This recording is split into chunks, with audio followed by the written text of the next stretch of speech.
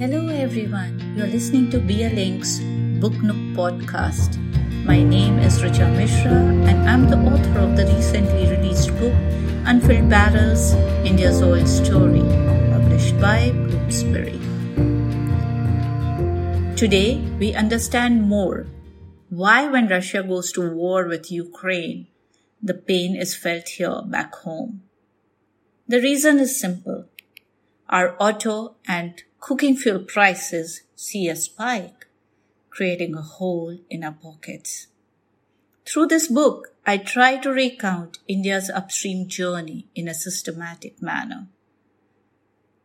There's a thin line dividing geopolitics and oil politics, and the need of our is for the countries to evolve a separate energy policy. Particularly, consumers like India need to do that. To introduce you to what my attempt has been, I will open the preface, where I introduce you to my thinking, my take as a reporter to this sector.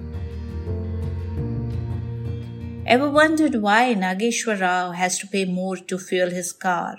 Or why Kanika Devi has to readjust her household budget to be able to buy her cooking gas cylinder? What has all this got to do with Mukesh Ambani's Reliance Industries or public sector giant ONGC? The answer lies in oil and gas. India's oil story, like every multi-starrer film, has a host of characters, both good and bad, and a few shades of grey. But should we look at only the grey areas? Should we not try to analyze the journey and find some bright spots? I move on and I say, when I sit back and recollect my journey as an oil journalist, I feel there have been many such positive aspects.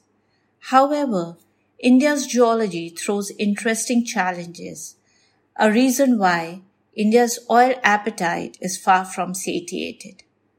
Before we go any further, it is important to understand that the protagonist of this book is the upstream segment of the oil and gas sector in India.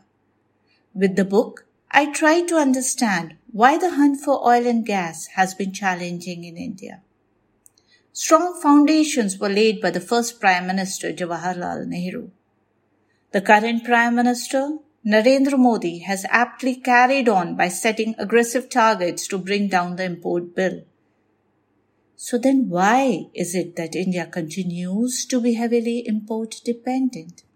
As I transgress through my journey, go through the chapters, I want to share my conclusion. And I say, the call of the day is to enhance indigenous production while developing other sources of energy. Have efficient refineries, create smooth infrastructure, and open up the sector. The last bit requires political might. Where there is a will, there is a way. I remain an optimist forever. Till then, the Aam Aadmi will continue to sweat it out for half-filled barrels. You are listening to Bia Link's Book Nook podcast. Stay tuned for more.